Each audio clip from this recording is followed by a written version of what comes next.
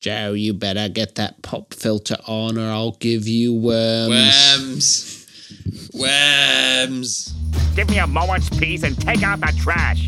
We pay taxes for people to come and take the garbage. Hey, listen, Greenie, no more sneaking rides to the junkyard. Yeah, man, take a taxi when you want to go to the junkyard. Hello and welcome to Hot Trash Unlimited, the show where me, Caleb, And me, Joe, sit down and watch movies that we hope we can ironically enjoy. Joe, what did we watch this week? straight out of Japan, Goro Miyazaki's Earwig and the Witch. Anybody who'd choose me would be pretty unusual. We'll take this one. For the first time in my life, I'm being made to do something I don't want to do. Now then, let's you and I get a few things straight. My name is Bella Yaga. I'm a witch. Great! You agree that you'll teach me magic, and I agree to help you out. If you work really hard, I shan't do anything to hurt you. Studio Ghibli, baby. Oh boy. Now you may be thinking to yourself, why would you do such a beloved studio like Studio Ghibli? This ain't the Miyazaki you think it is. It's not even the other guy who made Grave of the Fireflies. It's not the other and one stuff. either. This is the latest mistake from Goro Miyazaki, a man who I have a vast headcanon around, mainly that he was just enjoying landscaping for most of his life, and then the pressures of society crushed down on him, and he's like, all right, I'll make the Tales of Earthsea. And not only did most people not like it, his father hated it. Then he made From Up on Poppy Hill, which most people seem to like, so like, there's a win. He's like, 9 years later, it's my comeback. A little TV show. I forget the name of it, but it's 3D animated. And he's like, why don't I bring this to a studio that has only ever done 2D animation? Mm-hmm. What's this movie about? So we have dear little Erica Wig, or formerly named Earwig by her mother, who is a witch, who just leaves her at an orphanage because witches are chasing her, and she'll be back. It might be years later, but she'll be back. We never see those witches. No, we don't. Dropped off at an orphanage, gets adopted by another witch named Bella Yaga, and her roommate, the Mandrake, I guess. Housemate, captor, boy toy. It's kind of vague. It's very vague. And so Earwig goes to this house. Erica, her name's Earwig. It doesn't matter. Abomination to look at and character goes to the house and is the servant. She's mad, so she's like, I'm going to give Bella Yaga some extra pair of hands. That's what she really wants. But there's about an hour before we get to that point. There's about an hour before we get to anything relevant in the story. It really gives up on trying to tell a cohesive narrative. Yeah. About 10 minutes in, I'd say. Yeah, let's 15. Cut it some slack. Man, I feel so bad for Goro. Nah, if he made a better movie, I wouldn't feel so bad. So we'll save the elephant in the room for a little bit later on, I think. But let's just talk about Earwig as a character. Goro wanted Earwig to be a little bit different than other Ghibli characters. Ghibli characters, you know, they're kids like Kiki and who's the main kid in Ponyo? Sosuke? Yeah, Sosuke. They're like pretty self-sustaining. They're pretty polite, you know. Chihiro? Yeah. Which one's that one? Spirited Away. Yeah. She's probably the rudest of them, I'd say, in general. But even then, that's more of her situation. They're always here to get down, to get to work. Sophie is probably the closest to her situation, is probably the closest to this movie. Earwig is none of these things. Earwig is a manipulative little brat whose whole goal in this movie is to control everyone around her. Because she controlled everything at the orphanage. Yeah, and you think there's going to be there's this part where she's like, oh, the Mandrake controls all these demons like I controlled people at the orphanage. And you think that that's going to be the part where she's like, that was wrong of me. But no, it becomes, she's like, that's I cool. should do that here. And the movie ends with her being like, I can boss everyone around. Obviously, this movie has a certain visual flaw that we'll get to. But I think even beyond that, the character is a very ugly character just from how they act. Earwig's very ugly. Her design is pretty ugly. Like, I don't know. It looks like she has like mantis pinchers as her hair. That's what I've thought the entire time. And it's just not, it's not a cute character design, I don't think. But then there's moments when she like takes a bath and like her hair's down. And I'm like, why wasn't better design. Because I feel like there's part of this movie that is trying to be the opposite of a Ghibli movie. It's 3D animated. The character is unlike a brat. Yeah, the character is a brat. I feel like there's subtle jabs to other ones. Like there's this part where she asks Bella Yaga if she flies a broom. And Bella Yaga is like, what? No, my clientele's respectable. Why would I fly a broom? And I just look over in our living room and I see my Kiki's poster and I'm like, what are you trying to say, Goro? They have Thomas the coward, the cowardly cat. Thomas is pretty much just copy and paste of Gigi, just not as Phil fun. Hartman-y. Bella Yaga's disgusting to look at. I'm trying to think, okay, let's just dive in. This movie is god ugly. It looks like a PS3 game. That's giving it a lot of credit, man. I was trying to figure out a movie that I think it looked like, and I'm like, it looks a little bit better than Food Fight, but I can't think of a movie.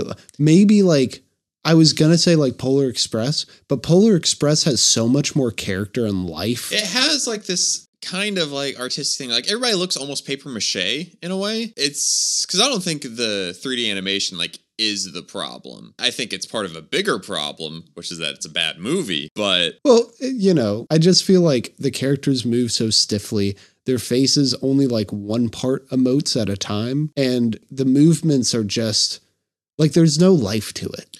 Yeah, which I get it. It doesn't look good or anything, but I don't think it being 3D is like an inherent flaw. Like, okay, maybe Ghibli doesn't really know how to work with this kind of animation, but the art direction itself isn't the problem. When they start putting the color into it, when you get down to the movement and stuff, that's where it kind of falls apart for me. Just because everything is ugly to look at. I do think the character designs are a problem though, because these look like there's the 3D Fairly Odd Parents. Oh yeah, the Jimmy Timmy Power Hour crossover. Yeah, and all of them look terrifying because they weren't 2D. Meant to be in this type of animation. I look at Bella Yaga and I look at the Mandrake and I'm like, yeah, those were supposed to be 2D characters. Mm-hmm. These were people designing 3D characters who had no idea what they were doing. I like the Mandrake overall though. I think his design works the best. Yeah, he doesn't emote much. He doesn't emote, but that's because his like actual physical form shifts. And I think he has the best voice actor. Richard E. Grant voices him. You're telling me Casey Musgraves is not the most... In her 2 lines... So she gets to sing that song over and over again. Earwig's mom shows up at the beginning and drops her off at the orphanage, voiced by Casey Musgraves. We occasionally see her in flashbacks. And a song that is continually played throughout the movie, Don't Disturb Me. Yeah. And then at the very end, Earwig is like, I have got everyone to do what I want. It's just my best friend Custard or Manslave or whatever he's supposed to be won't visit me. And then you see Custard and then you see a woman with Custard and it's Earwig's mother. And then the movie ends. This movie is missing a third act desperately missing a third act. It has a setup, a long drawn out hour of nothing happening, and then like 20 minutes of a second act. Yeah. So the tension in the thing is that, so Earwig has been taken from the orphanage where she's happy because she can control things into this place she can't control things. And she just does stuff. And like lots of sweeping. Yeah, lots of sweeping. There are the pieces there, right? Like she wants to control things, so she tries to find a way to control Bella Yaga. But there are so many steps in between, and there's so long of like stretches of payoff. So her and the cat, they brew a spell to protect them from Bella Yaga's magic. But that doesn't matter for like 40 minutes. Mm-hmm. And so by the time you get to the part of the spell working, it's so underwhelming. Okay, also, did the spell not work because, like, did the worms just not go for them because of the thing? Or did it make the spell weaker? Because that was the most underwhelming, worms will get you. It was just it was a lot of worms to be sure, but it was a puddle of worms at the end of the day. It's not like they filled up her room or anything. Well, that's because she had the spell. Is it?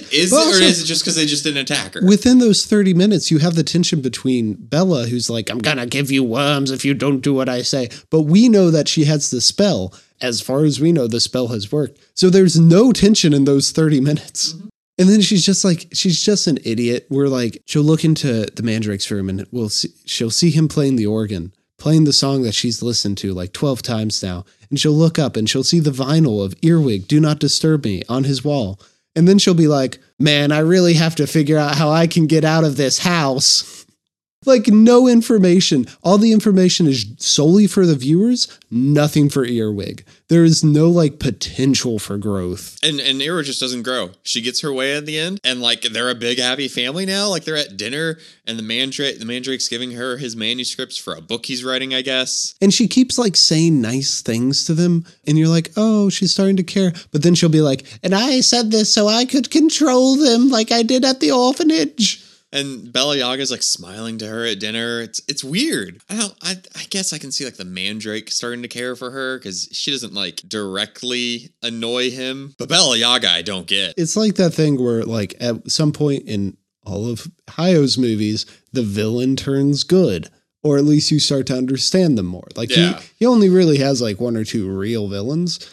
And so Yubaba, you start to like Dola becomes a good guy in Castle in the Sky. And so you get that, and like Goro wants that turn here, and it doesn't work. And you know who the real villain is? Whoever keeps telling Goro to make movies. We laughed once in this movie. One singular time. Mandrake's really mad, and he controls these demons. Who are just tornadoes at this point. Oh, hi, Cersei. All right, Cersei. Thank you for bringing in your loudest toy into the recording studio. Oh, wait. Are you done?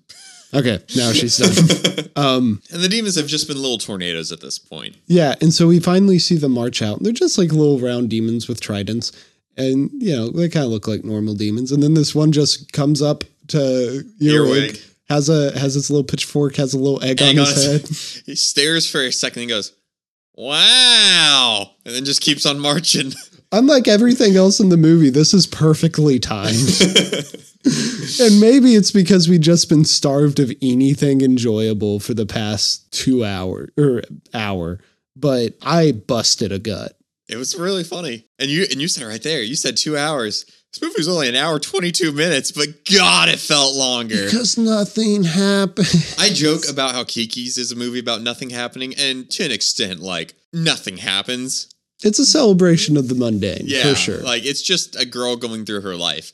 Nothing happens in this movie. But, you know, Kiki does grow. Mm-hmm. And, you know, say what you want about, weaker Hayao movies. Neither of us are fans of Porco Rosso. I don't like Totoro that much. Yeah, I think you can definitely find great elements of those. Totoro's awesome, by the way. It's one of his best movies. Joe does not know what he's talking about. But besides that one moment with the wow, and I guess I'll give the songs fine, I don't think there's anything here. Like, I think it's so empty. Let me transition. You made a nice segue with the song. What was the musical, like, point of the musical theme in this movie? Because there's the thumbnail for this on HBO Max is Earwig yelling into a microphone. In a different art style, because if they did the art style in the movie, then no one would watch this. Also, this scene never happens. No, it doesn't. There's no point in this, like, band thing that Bella Yaga, Earwig's mom, and the Mandrake used to have. Oh, and the unnamed bassist. This feels like the first draft of a script. Like, it's just like they have some like sticky notes on the wall and they're like, just give us things. What are things? Witches, cool. We've done witches before. Music, awesome. Music's great. Okay, what else? And then everyone left. And it was just Goro in this room. I can build buildings. I can build a movie. Like, it feels so incomplete. And it's like you see a bunch of seeds of things, but they just need to start rearranging, cutting scenes, like feeling out, maybe switch up some of the characters. Like, it feels like when you hear any animated movie, what it was supposed to be when they started, and then like 5 years when they finally make it, how it's like, completely wow, that would have different. been insane. I'm glad they had someone to reel it in. No one reeled it in. The only good thing I can say about this is, like, allegedly Hayao going to make another movie now because this one was so bad. Like, I that's just rumors, but who knows? He did come out of retirement again. So maybe if that happens, I feel so bad for Goro. Like, just imagine family dinner. With disappointed Hal. Yeah, like, he never seemed like a good father anyway. No, he's one of those, like, creative geniuses, is just awful to be around, but, like, makes such great art. Goro, go back to landscape. And, like, this is clearly not the field for you. Man, and I guess this movie does show you just how much of the quality in any animated movie is in the art style. And just like how much character and personality comes out. So, Joe, you have anything else to say? We have to rate the movie. Well, that's what I wanted to make sure I wasn't cutting you off. Oh, no. I thought you were trying to wrap things up, but I'm trying to wrap things up. Caleb, what's your rating of this movie? This movie is confounding. This movie is bad and largely forgettable. I hope I forget it. I will always know because it's a Ghibli movie. I'm never gonna really forget it, but I'm not gonna remember anything that happened in this movie because nothing happened. No. Casey Musgraves came at the end. Is she Custard's mom now?